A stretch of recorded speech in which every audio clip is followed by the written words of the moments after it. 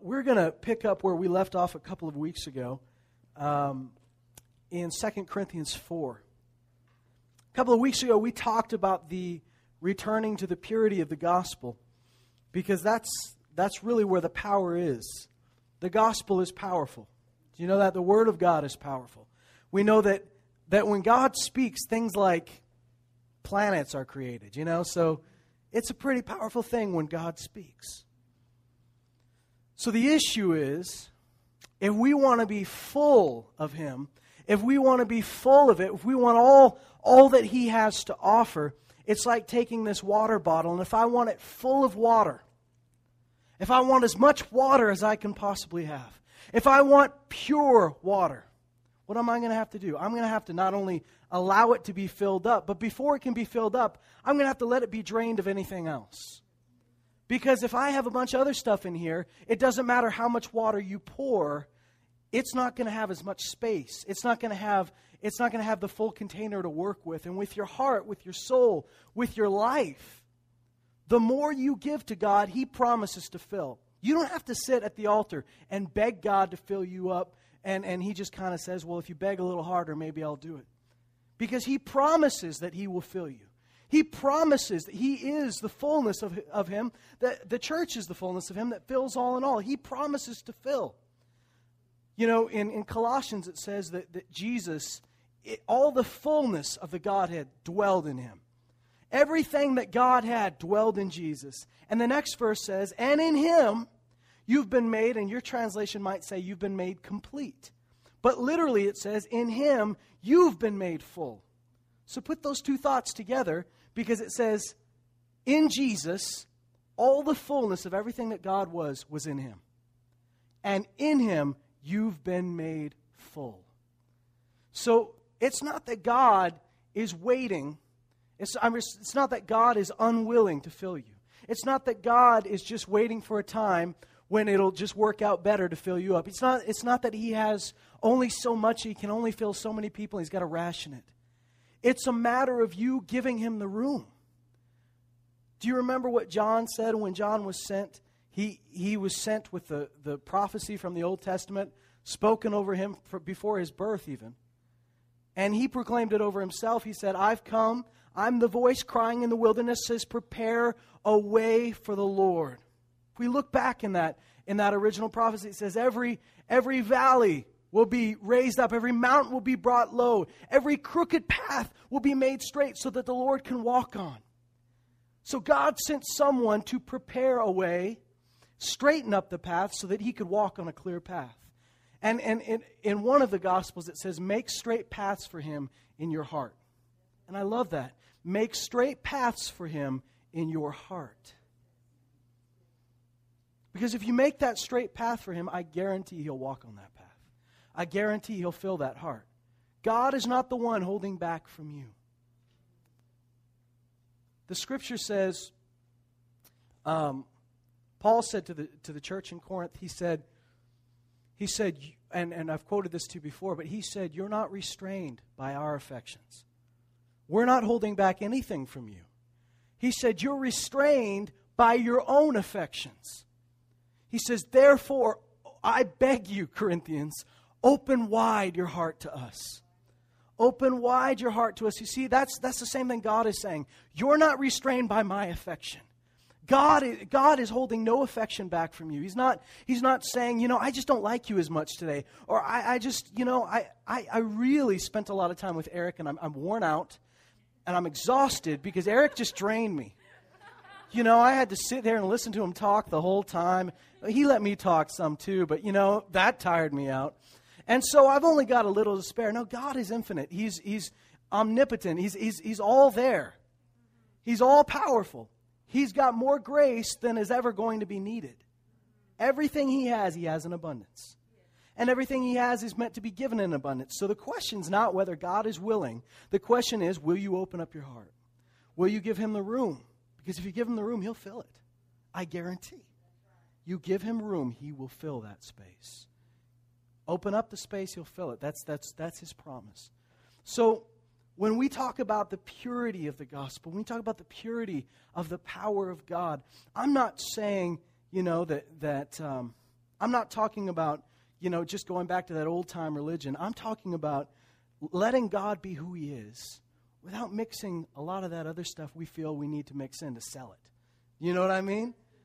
Like we need to sell the gospel, like we need to somehow flash it up. Because the more of that other stuff we put in, the less of the power of God we make room for. Now, that doesn't mean, I'm not an advocate of saying, okay, well, that means, no more videos. That means no more technology. Because you know what? That's just a method. That's just a tool. If Jesus walked the earth today, I'm sure he'd be on TV. I'm sure he'd do all of those things. I'm not, a lot of people say, return back to that purity of the gospel, and they just want to go back to the 1800s. That's where they want to go because that's when it was most pure. But the truth of the matter is, it's not about time, it's not about technology, it's not about methods. It's about whether or not you're willing to let God just be simply who he is. So not last week because we had a special speaker, but a couple weeks ago, we talked about letting the gospel be the gospel. Letting it be pure. Not feeling like you have to trick somebody into believing. Because the gospel will speak for itself. Jesus is just that good. You don't have to trick somebody into believing. You may have learned some tricks in how to share the gospel with people. I'm not a fan of tricks. Because here's the deal. In order for somebody to get born again, they have to have faith. That's the one thing that you really can't get around. They've got to actually believe it. And in order for them to actually believe it, you've got to let them see Jesus. Because you can't trick them. If you trick them into saying a prayer, I gotcha, you said it. Can you read this to me? Okay, sure. Father, I ask you to... you got born again. You can't help it now. No, that doesn't work.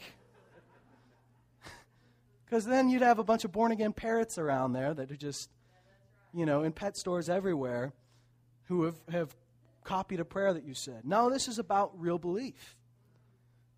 Now, I believe in praying. I believe in confessing Jesus as Lord.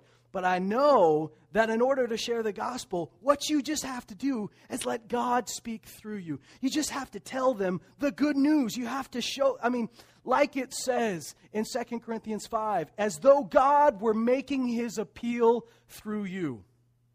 That's one of the coolest verses in the whole Bible for me. And I say that about almost every verse, but I mean it this time. Because I'm not just saying it for when you're behind a pulpit. I'm saying it when you're in the mall. If you're an ambassador for Christ, it says, so we speak as though God were making his appeal through us. Which means that God wants those people more than you want them.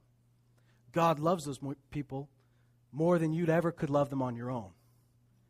And so God knows their heart. God is not saying, well, you just have to do the footwork on this. You just have to try harder. If you'll let him speak, if you'll let him be who he is, if you'll let him love through you, these people are going to see Jesus. And he'll make his appeal through you.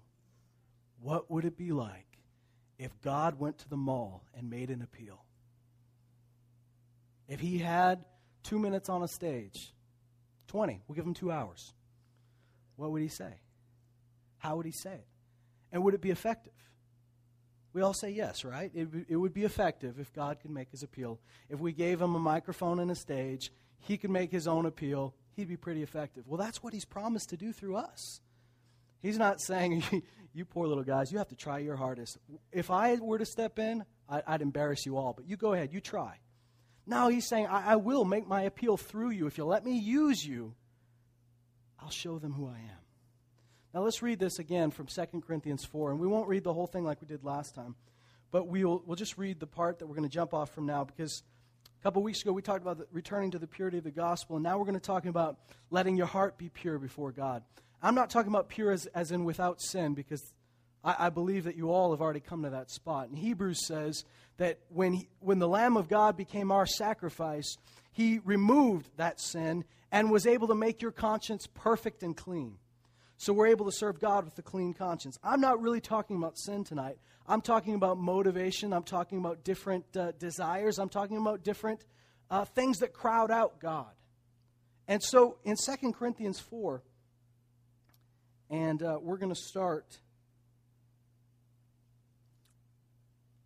in verse 5. For we do not preach ourselves, but Christ Jesus is Lord. That's important right there. We don't preach ourselves.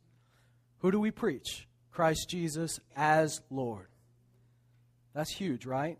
You get somebody in an argument and they start telling you all the reasons they don't want to believe and all the things that Christians have done and the crusades and all of this. And you know what? You just bring it back to Jesus.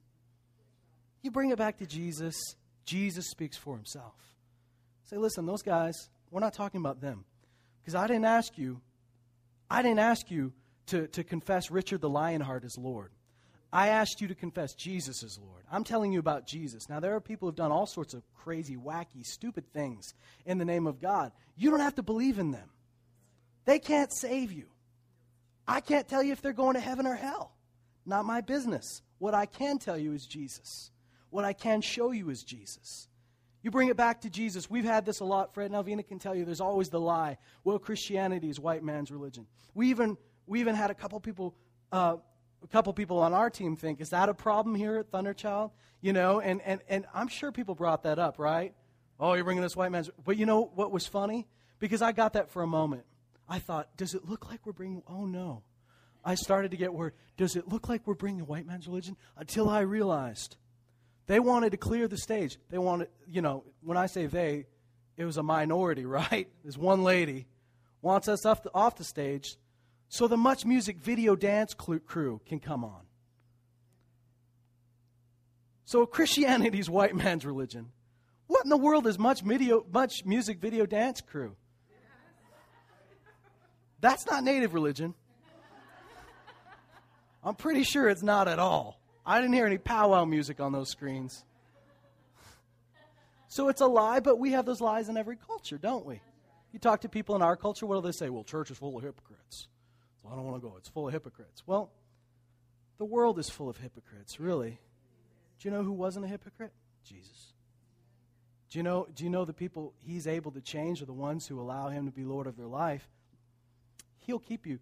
He'll change your hypocritical heart into a pure heart. He'll take that lying heart and make it a true heart. So you know what? Those excuses are as old as the book, but if you just bring it back to Jesus and say, listen, you know who you can't say that about? Jesus. Jesus is who he is. Bring it back to him. So when we preach Christ Jesus as Lord, he stands on his own. And he says, and ourselves, when we talk about us, here's all we are. This is how we describe ourselves, as your bondservants for Jesus' sake. Now, in many parts of the epistles, it said we're his bondservants. But in this case, Jesus has loaned us out to you. We're bondservants for him, but for his sake, we're your bondservants. That's a big statement, because he's just totally set aside his own desires, his own will, his own plan, his own fame, and said, here's what I am. I'm going to be a bondservant for you for Jesus' sake. You know, every writer of the epistles, now the epistles are the letters, the teaching letters in the New Testament. Every writer of the epistles, so I'm not talking about the books of history like the Gospels and the book of Acts, but all the writers of the epistles, so we're talking about Paul, we're talking about Peter, we're talking about Jude, James, John. All of these guys identified themselves at one point in their letters as a bondservant of Jesus Christ. Now that's not the same as saying a servant that gets, that shows up for work if he feels like it or if he doesn't. That would be the word diakonos. This is the word doulos, which means slave. But we know that Jesus said, I don't call you slaves anymore, I call you friends. We know that God does not treat us like slaves. He treats us as sons and daughters. But at the same time, they're saying, yeah, we know we are sons and daughters. We have full inheritance. We're not subject to slavery anymore. It was for freedom that Christ set us free. And yet we submit our life to him as a slave does to a master. So when you understand what God has done for you, when you understand you're free, you're able to say, I'm a son, and you're able to say, I'm a bondservant at the same time without those two things clashing. And so you don't have to say, well, oh no, I thought I was set free from being a slave. Now I'm a slave again. No, thank God. You are a son. You're a daughter of the King. But that doesn't mean that you have to go through life doing your own thing. If you want God's best, you'll say, I'm his bondservant. I make myself nothing. I make my name count for nothing so I can have his name.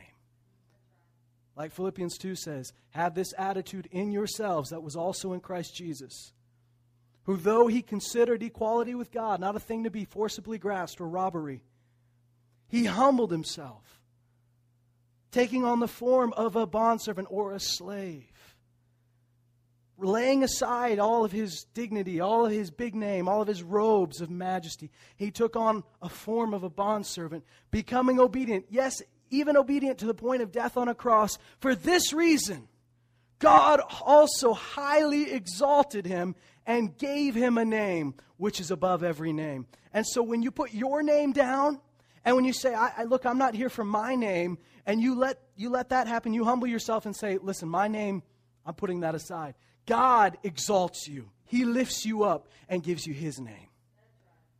And you'd much rather have his name. You take off your own coat, you take his. Boy, that's way better.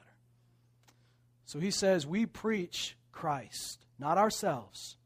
And if we're going to talk about ourselves, we're bondservants for you, for Jesus' sake. He says this,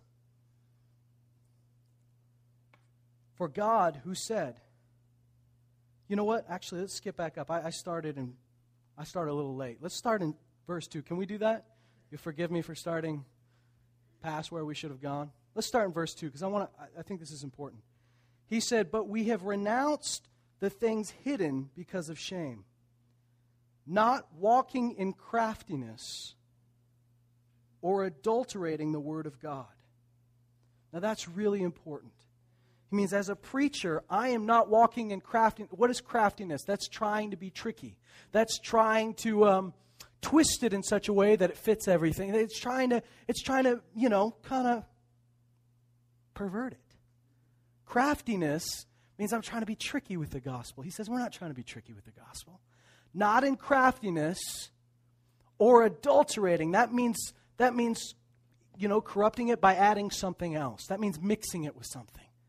We're not mixing the gospel with anything else. So we're not walking in craftiness. You don't have to be tricky. You don't have to adulterate it, which means you don't have to mix your own stuff in to make it fit. He says not walking in craftiness or adulterating the word of God, but by the manifestation. What does that mean? The uncovering, the revealing, the manifestation of truth.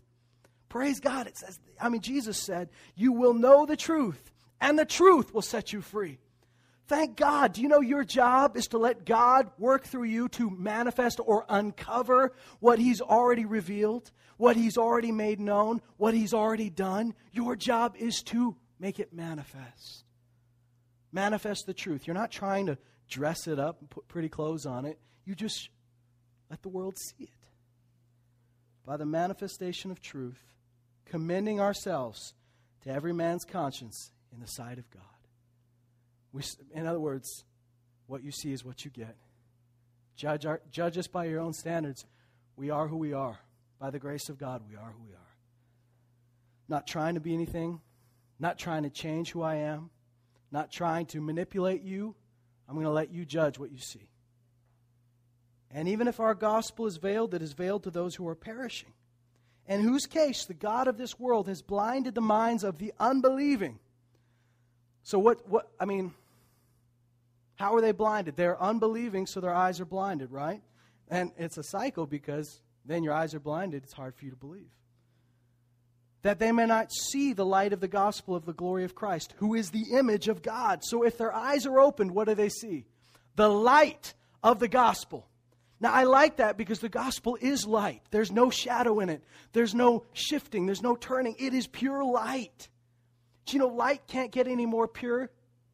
It's either light or it's light mixed with something else. Light is light. And so here we're seeing that this is the pure light of the gospel of the glory of Christ. Wow. The pure light of the gospel of the glory of Christ, who is the image of God. For we do not preach ourselves, but Christ Jesus is Lord, and ourselves as your bondservants for Jesus' sake. For God, who said, light shall shine out of darkness, is the one who has shone in our hearts to give the light of the knowledge of the glory of God in the face of Christ. Huge. And we talked more about that, so I won't spend a lot of time on that because we talked about it a couple weeks ago. He says, for God, who said, light shall shine out of darkness, is the one who has shone in our hearts to give the light of the knowledge of the glory of God in the face of Christ. So a couple weeks ago, we talked about this gospel, how it's meant to be pure, when it's pure, it's powerful. When you just let it be what it is full of power. Now I want to talk a little bit about our hearts, because here he says that the light has shone in our hearts, that God shone in our hearts with the same power that he caused light to enter the universe. He caused light to enter our hearts. And when he did, it gave the light of the knowledge of the glory of God reflected in the face of Christ. Which means you can understand things you never could understand before, because God has shone light into your heart. There's stuff that you're going to get that you have no education level to get. But God reveals it to you. Isn't that good news? That this isn't a gospel just for university theologians. This isn't a gospel just for doctors. This is a gospel for those that will believe. I'm not against training. I'm not against schooling. But I don't want you to disqualify yourself because you say, well, I didn't get the training they got, or I don't have the IQ they have. If you can believe, God can reveal that. He can shine the light into your heart, and you'll get things. What did he say? He said, I've chose the foolish of this world to debase, to confound the wise. I've chosen the people who didn't have much going for them. He says in 1 Corinthians 1, he says, when I first came to you guys, not many of you were wise. Not many of you were mighty. Not many of you were noble according to the flesh. Not many of you had a lot going for you, but God has used you. God has chosen you. And he chose the weak and the base things of this world. So isn't that cool to know? That nobody here is disqualified. You're all eligible to be used by God. You're all eligible to see something. Because really, it's not about what you know. It's about what you see. It's about what God has shown to us. And listen, we've got a great deal of revelation right here. That God will open up your eyes to see him in this. He'll open your eyes to see him in your time with God. He'll open up your eyes to see him in things that other people say to you. He'll open your eyes to see him in all sorts of things if you'll let your heart be open. Now let's look in Luke 8.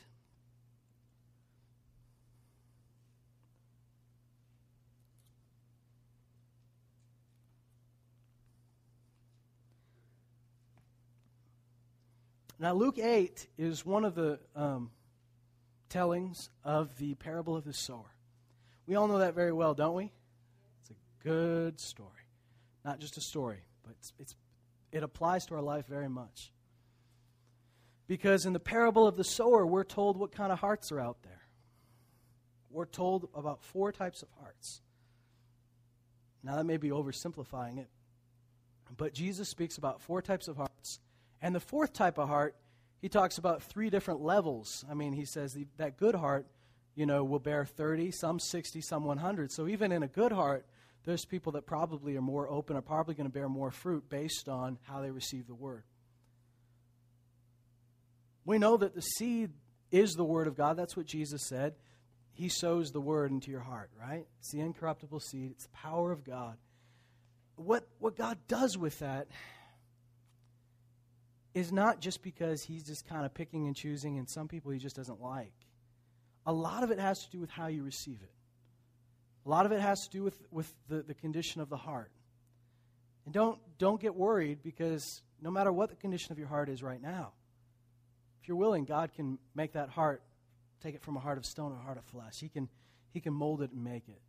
So I don't want anybody to get concerned and think, well, I'm just already a bad heart. I'm just a bad seed. I've already missed it. No, nobody's at that point. But in Luke 8, and for the sake of time, I'll just summarize it for you. As you know, he talks about the seed falling on the road. When it falls on the road, it's just like throwing it on the highway here. You throw seed on the highway, it doesn't sink in, not even a little, right? It just bounces off. And he says, in this case, the birds come and they eat it. He says, some seed is thrown on rocky ground, and it goes in the soil, but there's not much soil. So when it tries to put roots down, it just hits rocks. It hits rocks. And so anytime hard, whether it's a bit of a hot spell, whether it's just a lot of sun or maybe a storm, it won't last because it's got no root system. It'll just dry up, wither away. Then he talks about thorny ground, that the seed goes in and it actually sprouts. The roots go down, it starts to come up, but thorns come up with it. And it says the thorns come, they choke it out, and it becomes unfruitful. One of the Gospels says those words, it becomes unfruitful, which tells me that maybe it was fruitful at one point and later became unfruitful.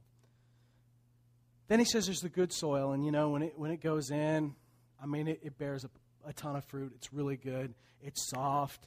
There's room for roots. There's nothing crowding it out. There's a great plant. There's great fruit. So then Jesus summarizes this, and he says that the one sown on the rocky ground, or not the rocky ground, sorry, on the highway, on the road, the hard ground, those are hard-hearted people. And those are people that probably come into church and or they open their Bible, or they listen to you talk, and as you're speaking to them, they're not really getting it. It's not that they're not smart enough to get it. They just don't want to get it. They just don't believe it. They just, it's just, they just let it bounce off of them. A lot of these people, I know, I hate to say it, but there are people like that come to church regularly. I'm not saying this church, but just regularly. The people show up because they feel they have to, but you can preach at them and it's hard. Because it bounces right back at you, and they don't receive a word you say. Hearts become hard for different reasons. Sometimes they become hard just because you've heard the word, but you've never really believed it. You've received it, but you've never done anything with it. And so the more and more you hear, the more you train yourself never to really let it sink in and change your life. You're just hearing something again. Some hearts become hard because you've let yourself be hurt. You've been hurt in an area, you've been offended. And there's that area of your heart where God can't really speak into because you've put up a bunch of walls and calluses to keep yourself from getting hurt again. That's not good. I don't think you should have your heart wide open to everybody in the world, but you should have your heart wide open to God. And I'm sure there's other people you should have your heart open to as well. You should leave your heart so open for God to use and let Him open it towards other people that you never thought you could.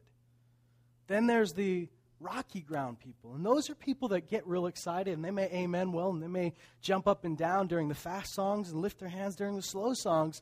But it doesn't really affect their life. They like a good sermon. Well, that's about as far as it goes. If you're funny, it's bonus points. Right? They receive it with joy. These are some people that hear a good sermon and they go, yeah, man, that's one of the best I've heard. And I've heard them all. But they never let it sink real deep down. So the rocky ground people say, that was a great sermon. That really affected me. That sunk down. But it doesn't ever really sink down into their heart. And it says when persecution or a storm comes, when something hard comes in their life, they're gone. You've met people like this.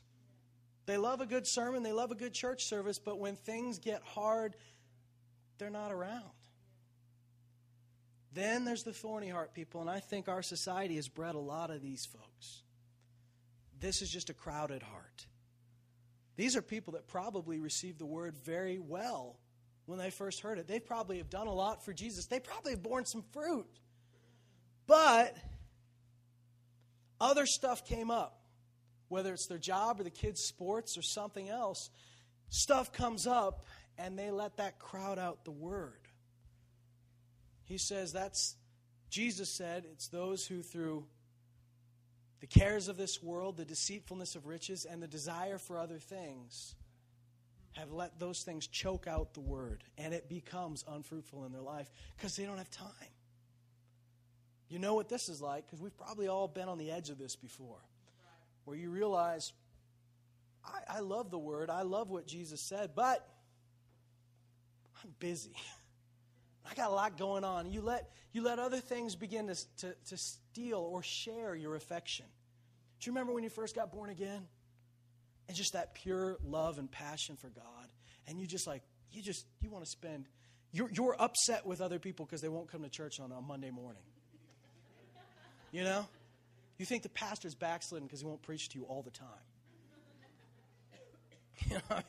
If you love Jesus as much as me, you'd be here too. What's the problem? But then other things begin to share some affection in your life. You really start to care about some of these other things. It's not bad to care about other things, but it's bad to put it on the same level as your desire for the Lord. Really, He's got to have everything. He's got to have access to everything. He's got to be at any point to say to you right now, drop what you're doing and do what I'm telling you to do. And you got to be able to say yes. Anything in your life that you can't give away, it's time to give it away as fast as you can. Give it away. Go home right now. No, wait till the end of the service and give it away. Because that thing has got its claws or talons in your heart somewhere, to the point where it's got more value than God's word to you. So we all can recognize this, but I pray that's not where we're at tonight. If it is, it's easily fixed, right? So here's what he says about the last heart, the good heart. In Luke 8, in verse 15, and the seed in the good soil, these are the ones who have heard the word in an honest and good heart, and hold it fast, and bear fruit with perseverance. Now you hear that? In an honest and good heart. What does that sound like to you? What does an honest heart sound like? It sounds pure, doesn't it? Sounds like you've got no other intention. You've got no hidden desires. You just simply want the word. You just want the word to come in. You're not hearing the word because you feel that you should be. Because if you don't show up, people are going to talk about you. You're not secretly saying, well, I just want answers so I can win that argument. No. You're just hearing it out of an honest, just a pure heart. And you say, I want what you want for me. I want your life. I want your love. I want everything you've got. That's what I want. And that honest and good heart that is able to just set it aside and say, speak to me, Lord, your servant is listening. That honest and good heart, if you'll hold fast to the word of God, which means that you never let go, no matter what, because there'll always be things screaming at you to let go. There'll always be things screaming at you to put it aside, or it doesn't work this time, or you got to consider this other stuff. No, if you'll hold it fast, you'll bear fruit with perseverance, which means you keep going. When everyone else stops, you keep going. That's the heart that's going to bear fruit. That's a pure heart. That's trust. That's faith. Now, faith and fear don't mix. Faith and love drive out fear. Perfect love casts out all fear, right? So when we understand that God loves us, that His plan for us is better than our plan for us, and we're able to trust Him with it, that's a pure heart. You're able to just say, everything I have, it's yours. Whatever you want for me, it's yours. Whatever your plan is for me, it's yours. You just use me. Just like Paul said, we preach ourselves as his bondservants. That's all. Boy, those people are dangerous because they can't be bought. They can't be bribed. They can't be scared. They can't be intimidated. This is the guy that gets stoned to death. Disciples gather around him, pray for him. He gets up and walks back into the city where he was stoned. You don't do these things if you have your own intentions. Unless you're just totally too many rocks to the head. Well, I think if he was healed, right? Yeah, right? So he had his senses. He goes back in because this is where God told me to go. Man, those kind of people are dangerous to the kingdom of darkness. And you can be one of these people. You just got to say, Lord, you have my heart. Everything I had every plan I had, I'm just going to lay that aside. Your plan for me is better than my plan for me. See, when you're assured that He loves you, you're not worried.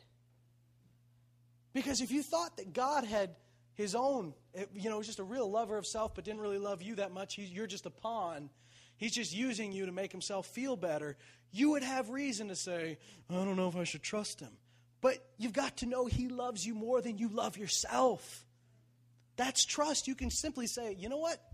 Whatever you've got for me, I know it's good. But there's got to be a purity to it. Do you remember, some of you were helping out in the conference that we had back in April. Pastor Tracy Harris was speaking to us about singleness of vision, Matthew 6.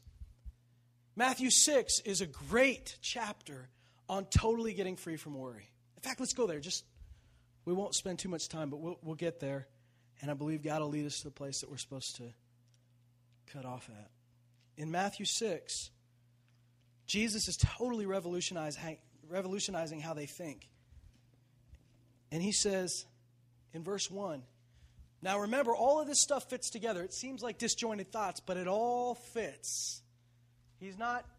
Jesus is not like ADD, and he's just, stuff's just popping into his head, and he's like, oh yeah, and this. Oh wait, and this. Oh, you know what else I know? He's not doing that. It all flows, it all fits. We've all had dinner with a 4-year-old, and we know that just they're looking around like, what can I talk about? We had we were eating with one of Spiro and Tina, who are not here tonight. We were eating with one of their grandkids back when he was just a little boy, and this kid talked all the time. It was unnatural how much he talked. He was a very smart kid, extremely smart.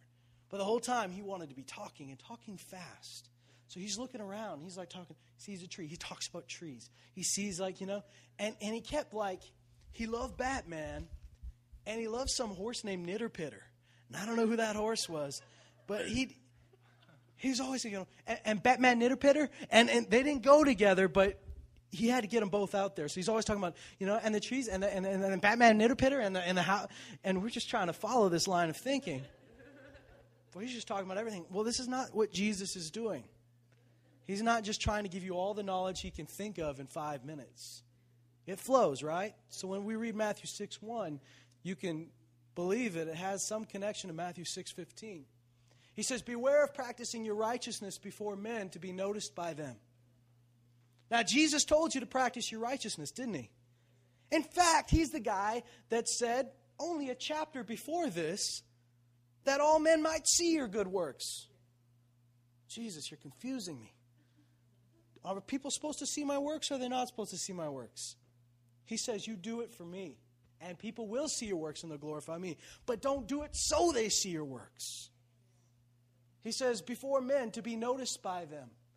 Otherwise, you have no reward with the Father who is in heaven. When therefore you give alms, do not sound a trumpet before you. Wow. As the hypocrites do in the synagogues and in the streets, that they may be honored by men. Truly I say to you, they have their reward in full.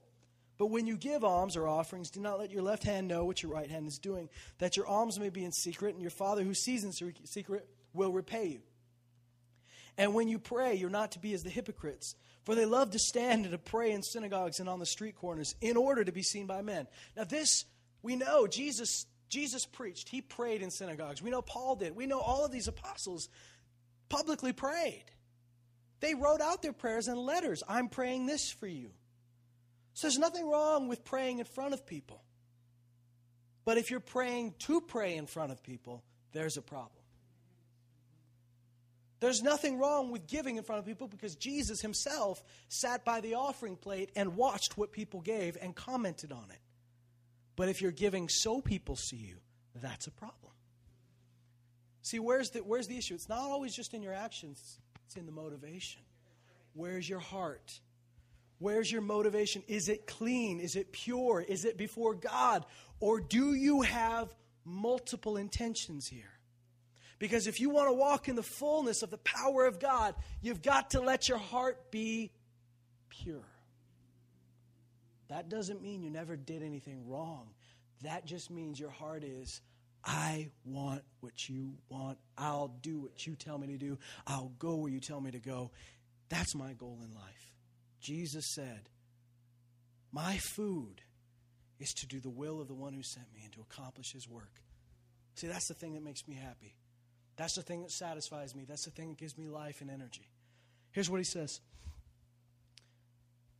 But when you pray, go into your inner room, and when you have shut your door, pray to the Father who is in secret, and your Father who sees in secret will repay you. And when you are praying, do not use meaningless repetition, as the Gentiles do, for they suppose that they will be heard for their many words. Therefore, do not be like them. For your Father knows what you need. Before you pray, ask him. Pray then in this way. Our Father who art in heaven, hallowed be thy name. Thy kingdom come, thy will be done on earth as it is in heaven. Give us this day our daily bread, and forgive us our debts, as we also have forgiven our debtors. Do not lead us into temptation, but deliver us from evil. For thine is the kingdom and the power and the glory forever and ever. Amen. For if you forgive men for their transgressions, your heavenly Father will also forgive you. But if you do not forgive men, then your Father will not forgive your transgressions. Now in verse 16, he's still talking on the same topic. He says, and whenever you fast, do not put on a gloomy face as the hypocrites do. For they neglect their appearance in order to be seen fasting by men. Truly I say to you, they have their reward in full. So you see, God's not saying don't fast. He's not saying don't let anybody see you fast. He's saying don't do it to be seen. Don't purposely go out of your way to make yourself seem sad. Like, look what I'm doing for Jesus. Look how I'm suffering. He's saying, here, why are you doing it? Are you doing it for me or are you doing it for them? But you, when you fast, anoint your head and wash your face, so that you may not be seen fasting by men, but by your Father who is in secret. And your Father who sees in secret will repay you. Do not lay up for yourselves treasures upon earth, where moth and rust destroy, and where thieves break in and steal. But lay up for yourselves treasures in heaven, where neither moth nor rust destroys, and where thieves do not break and steal. For where your treasure is, there will your heart be also. See, the heart is the issue here. The lamp of the body is the eye. If therefore your eye is clear, your whole body will be full of light. Now, as Pastor Tracy said back in April, another way to say this, another way to translate this is if your eye is single. It's not split, it's not double, it's not corrupted, it's single. I have one purpose here. I have one goal here. I'm not trying to do multiple things. I'm not trying to trick anybody. I'm not trying to make myself look a certain way. My heart is pure before you. I have one goal. My eye is single. One vision, one goal. I'm not trying to go through doing all of these things for my purpose and hoping, I'll do something for Jesus, but this will help me out too. No, you're just saying, listen,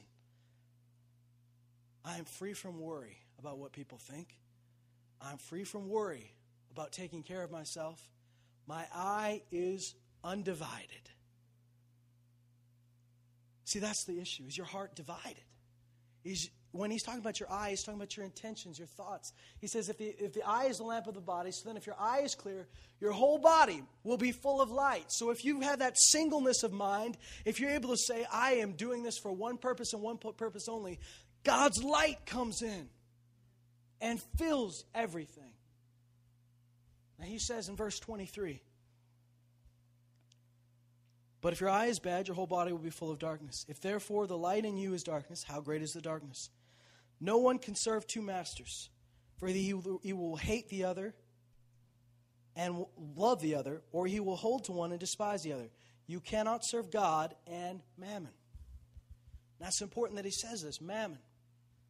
Because that doesn't just mean money, although money is included. This is the world system. This is greed. This is what they live for. And we're on a completely different track in life. We don't live for what the world lives for. We live for a new cause. So it says you can't serve God and mammon at the same time. You got to have one. One heart. Now, after this, what does he start talking about? He starts talking about don't worry about what you're going to eat. Don't worry about what you're going to wear. He says, for God knows what you need, and it's his pleasure to give you these things. Because the problem is, when you start worrying about it, then you start doing something about it. When you start worrying about it, you stop serving the one master, you start serving the other. If I can trust that God is going to take care of me, if I can trust that he's going to meet my every need, if I can trust that I'm just as way more valuable than a sparrow or a lily, and he takes care of them, then I don't live for the same reasons that the world lives for. Because the world is desperately afraid that they're not going to have enough. The world is desperately afraid of what people think of them. All of these things threaten to take your heart away from what God's called you to do. But if you'll let yourself say, I'm his. I'm his. He's taking care of me. I'm His. He's my God. I'm His people. And I don't have to worry about this anymore. Then you can go through life saying, it doesn't matter what you say. You know, in Galatians, Paul said, if we had worried about what people were thinking, if we had tried to please people, we would not be bondservants of Jesus Christ. So we're talking about adulterating the Word of God, or craftiness and all of that. You know how you stay away from that? You just say, all I want to please is God. I don't really care about pleasing other people. I just want to please God. When you do that, you're awesome. Stuff happens. And when you can say, I'm not worried about losing my money. If He tells me to give it all, I'm going to give it all. If He tells me to take a week off work and do a missions trip, I'm going to do that. Then He'll meet your needs. He'll take care of you. I want your heart to be free. Free from worry. Because when it's free from worry, and you're really in faith, then your heart is pure. It's ready to be used. You just say, it's His. My whole life is His. You see, we know, and you heard some of it often, we know that God is going to use you to bless people. He's going to use you to sponsor missions trips, right? So if you say, you know what, hey, God can put something in my hand and I'll give it to Him. Praise the Lord, that's awesome. But you know what? If you start to say, well, I want to be rich so I can give into the kingdom. That sounds good. But you know the problem with that? Is that you've made your desire, you've gone from your desire being to advance the kingdom to my desire is to be rich so that I can help the kingdom. Flip that around. Say my desire is to do what God's called me to do. And you know what? I believe as I give, He'll give unto me. I believe that He'll bless me so I can be a blessing. Thank God.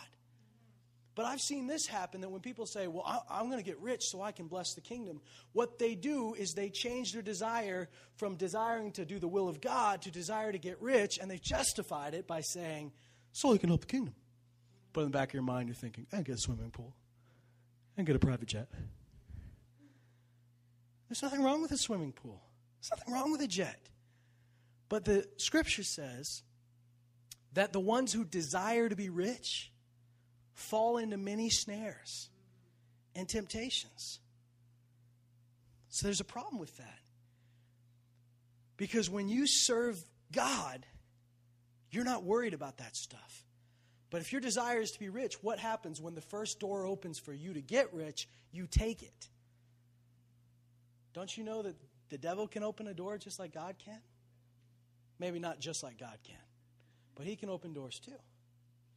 Do you ever notice we pray for promotions? I believe that God will give you promotions in your job, just like He gave Joseph, just like He gave Daniel. But guess what? Not every promotion is a good promotion. That promotion takes you away from your family, takes you away from the things of God. That's not a good deal. But if your desire is to get rich, you'll take it.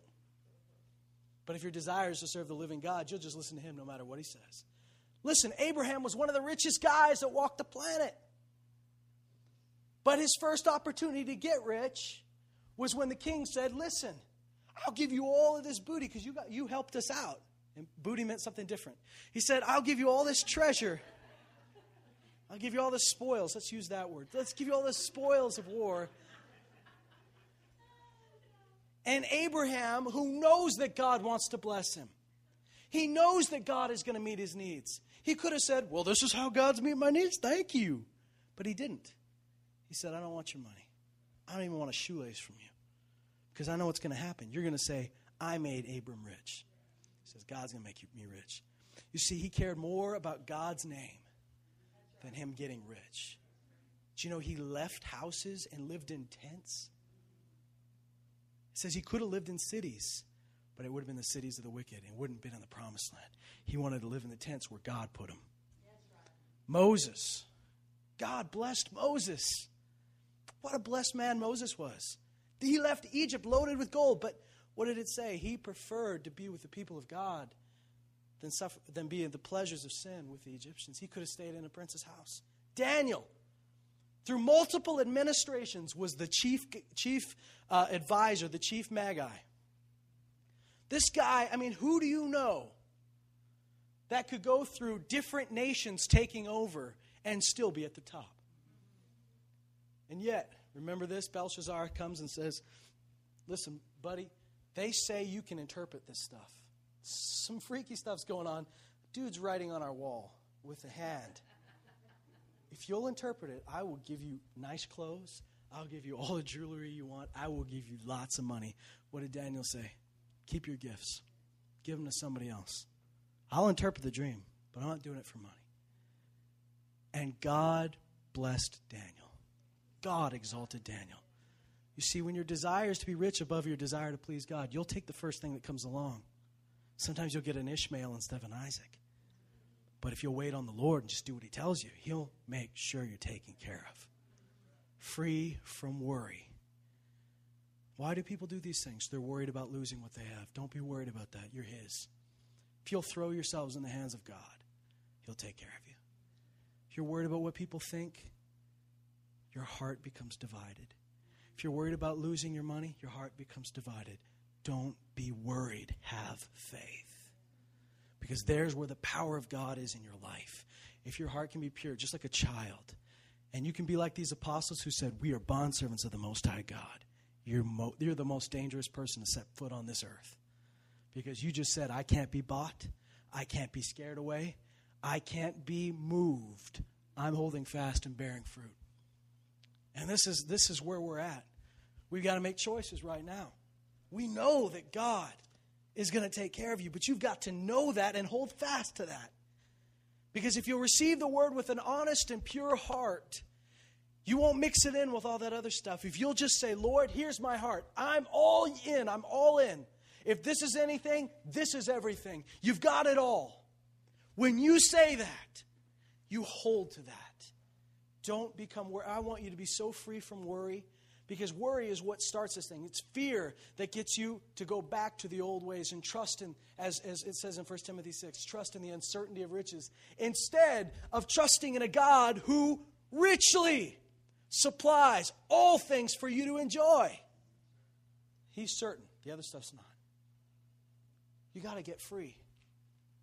Because we go through life so worried about what people are thinking, so worried about how we're going to make the next paycheck or next mortgage check, so worried about whether or not we're accepted, that we let our heart become divided.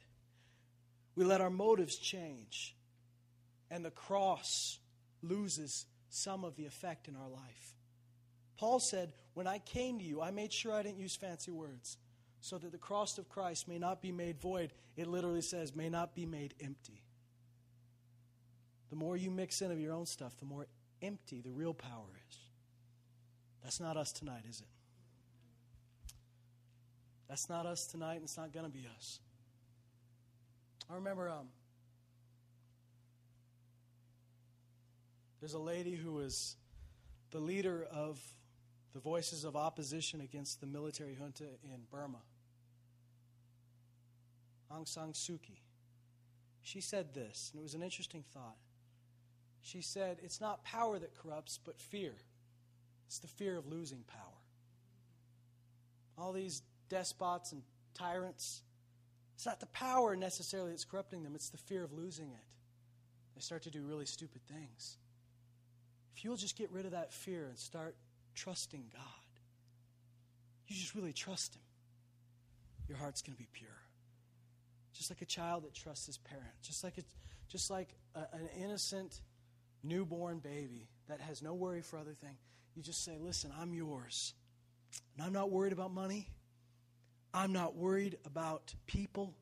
I'm not worried about where I'm going to live, where I'm going to stay. I just want to hear your voice. When that happens, there's power. I'm not saying you never pray, Lord, I know you're going to meet my needs. You got to stand on that. You've got to hold fast to the promises, of course. But I'm saying never be worried again. Because when we get worried, we mix in stuff with the real power. But when you have faith, your heart is pure. Your eye is clear.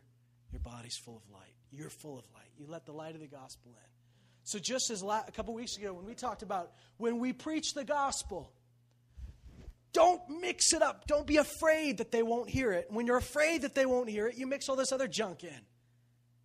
In the same way, friends, in your life, when you're afraid, when you let fear creep in, that heart begins to have different motivations. But when you truly trust the Lord God, you truly trust Jesus, your heart's pure again. It's clean. You're able to hear the word of God without the fear of being hurt, without the fear of jumping out and stepping on the water, without the fear of whether people are going to like you or not. Just say, I'm yours. I'm asking you to go all in. Can we go all in? Put all your cards on the table, really. Because the world is striving for your affection. The world wants a piece of your heart. If you give it away, that's an area of your heart you're not letting God work in. I'm asking you to really trust Him. Give Him everything. I know this is an interesting thing to say to people that have been serving the Lord for some time. Some of you are new. Some of you have been doing it for years and years. But we all need to be reminded. Our God is able to guard what we've entrusted to Him. What did Paul say? I know whom I have believed. I know Him. I know He is able to guard what I've entrusted to Him. Trust Him with everything. He'll guard it. Amen. Would you stand up? Thank God. The Lord is good. He is always good. He's forever faithful. He's forever good. His mercy endures forever. There is no end to it. If we would trust, Jesus said in John 11, didn't I tell you, if you would believe me, you would see the glory of God? Didn't I tell you if you would believe, you'd see the glory of God? Thank God. Let's just open up our hearts right now. I just want to give you an opportunity. Just open it up. Just open it wide. Throw it in. Now, how does this apply to you? God will show you that.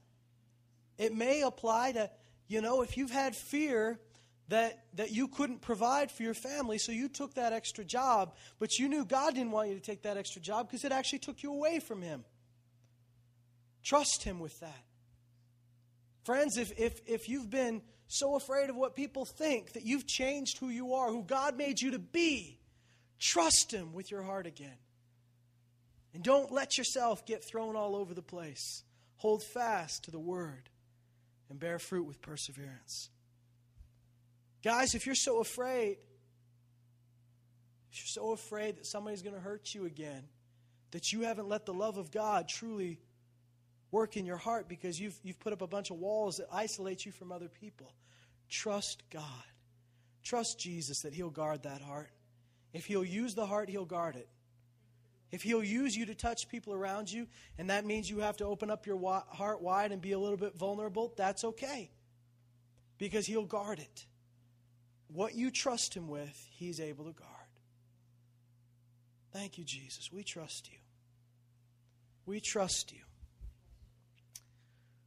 We give You full control and access to every area. And we say right now, I trust You. I believe. I have faith and I don't have fear anymore. I want you to be free from worry. Don't worry about your kids anymore. Don't worry about, it doesn't mean you don't care about your kids. It means you don't worry about your kids. For Jesus said, who by worrying could add a cubit to your lifespan? You can't enhance their lifespan by worrying about them. The Bible says in Philippians, worry about nothing, pray about everything. If we can do that, we'll be good. You give it to the Lord, casting your cares on Him. What does it say? For He cares for you. You don't cast your cares on Him because He doesn't care. You cast your cares because He does care. He'll take care of your care. So, Father, right now, we surrender it. We fully open up ourselves and our hearts and give You free access to work. Lord, we want to be used by You in a powerful way, and we know we can be. God, I know that Your Word is the seed that contains the tree, that contains the fruit, that contains more seeds inside of it. Everything we're ever going to be, everything we're ever going to produce, everything we're ever going to accomplish is held in that seed. So let that seed pierce deep into our hearts. Let it grow and put down roots. Let it grow up into a mighty tree that will bear fruit in times of drought, in times of bounty, in times of every sort of storm, that it'll still be bearing fruit because it's of you. Our hope is in the name of the Lord. Our trust is in Him. Some men trust in chariots, some in horses. Some men trust in technology. Some trust in the stock market. Some trust in their job. Some trust in other people. But we the people of God, we the saints who have been called by your name, we will remember the name of the Lord our God. For the name of the Lord is a strong tower. It is a strong tower. The righteous will run into it, and they are saved. Oh, friends, there's going to be times where everything in you screams to run to the same security that the world runs to. I want you to choose right now. I will not run to the places that the world runs to for help. I will not run those places. I will run to the name of the Lord. When the doctors tell me I'm going to die, I won't run. I mean, I've got nothing against medicine. I've got nothing against surgery. Yeah, I mean, thank God for godly doctors. Thank God for what they do. But that doesn't mean that you've put all your trust in them. Run to the name of the Lord. When it doesn't look like you're going to be able to make the end of the month financially, don't run to the same places the world runs to. Run to the name of the Lord. You're His, and He's yours. Those that trust in the name of the Lord, they're saved. Romans 10 says, whoever believes in me will not be disappointed. I think somebody needs to hear that tonight. God said this, and then we see it in Jesus Himself. But it says in Romans 10, the Holy Spirit speaking through Paul says, whoever believes in me will not be disappointed. People will disappoint you. Things will disappoint you. God will not disappoint those who have truly believed. Our hearts are yours, Lord. Our minds are yours. Our lives are yours. We present ourselves as sons and daughters of the living God, as bondservants of Jesus Christ. We are no one's but yours. Our hearts is no one's but yours. Our affections are yours. Our desires are yours. We set our desire toward you and ask you, Lord, to use us as you want to use us. Send us where you want to send us. We say yes, Lord. We will say yes to everything. Thank you, Jesus. You've been so good to us. You've been so good to us. You've been so good, so faithful, so wonderful, so true. We know you. We have come to know and believe the love of God, which is in Christ Jesus. We know you're able to guard what we put in your hands. Thank you, Jesus. The Lord is good and His mercy endures forever. Amen. The Lord is good and His mercy endures forever. Praise God. There's nothing but goodness in Him. If we'll let our hearts be fully His, He's going to transform those hearts. I'm talking about the power of God. The message of the gospel, the message of the cross is the power of God. There's power in it. If there weren't power in it, He wouldn't be concerned that you'd make it void of power. It's full of power. The cross is full of power. If we'll trust Him, you'll walk in that power the same way Jesus did, right? We're talking about Jesus who went fishing and paid His taxes. We're talking about Jesus who took a little basket and fed thousands. He's not going to do it like everybody else does it. Just get used to that. You're not going to go through life the same way everyone else goes through life. You just have to say that right now. My life is not going to be normal. There's nothing normal about it. My family's not going to be normal. My job's not going to be normal. It's supernatural, which means more than natural, which means not normal. Are you okay with that? You okay with that? You okay with God that gives you water that came from a rock? We're good with that? We're good with Him sending bread from the sky? Sky bread? You're okay with that? We're okay with Him sending you quail that just drops from the sky? That's weird. It's kind of Hitchcockian. We're okay with Him doing things differently, right? We're okay with Jesus who says, there's no fish on the left side, but check the right side. There's a bunch of fish. Right? It's going to be weird, guys. Your life is going to be weird if you let God take a hold of it. Not weird, because weird means twisted. It's going to be extraordinary. It's going to be good. Praise God.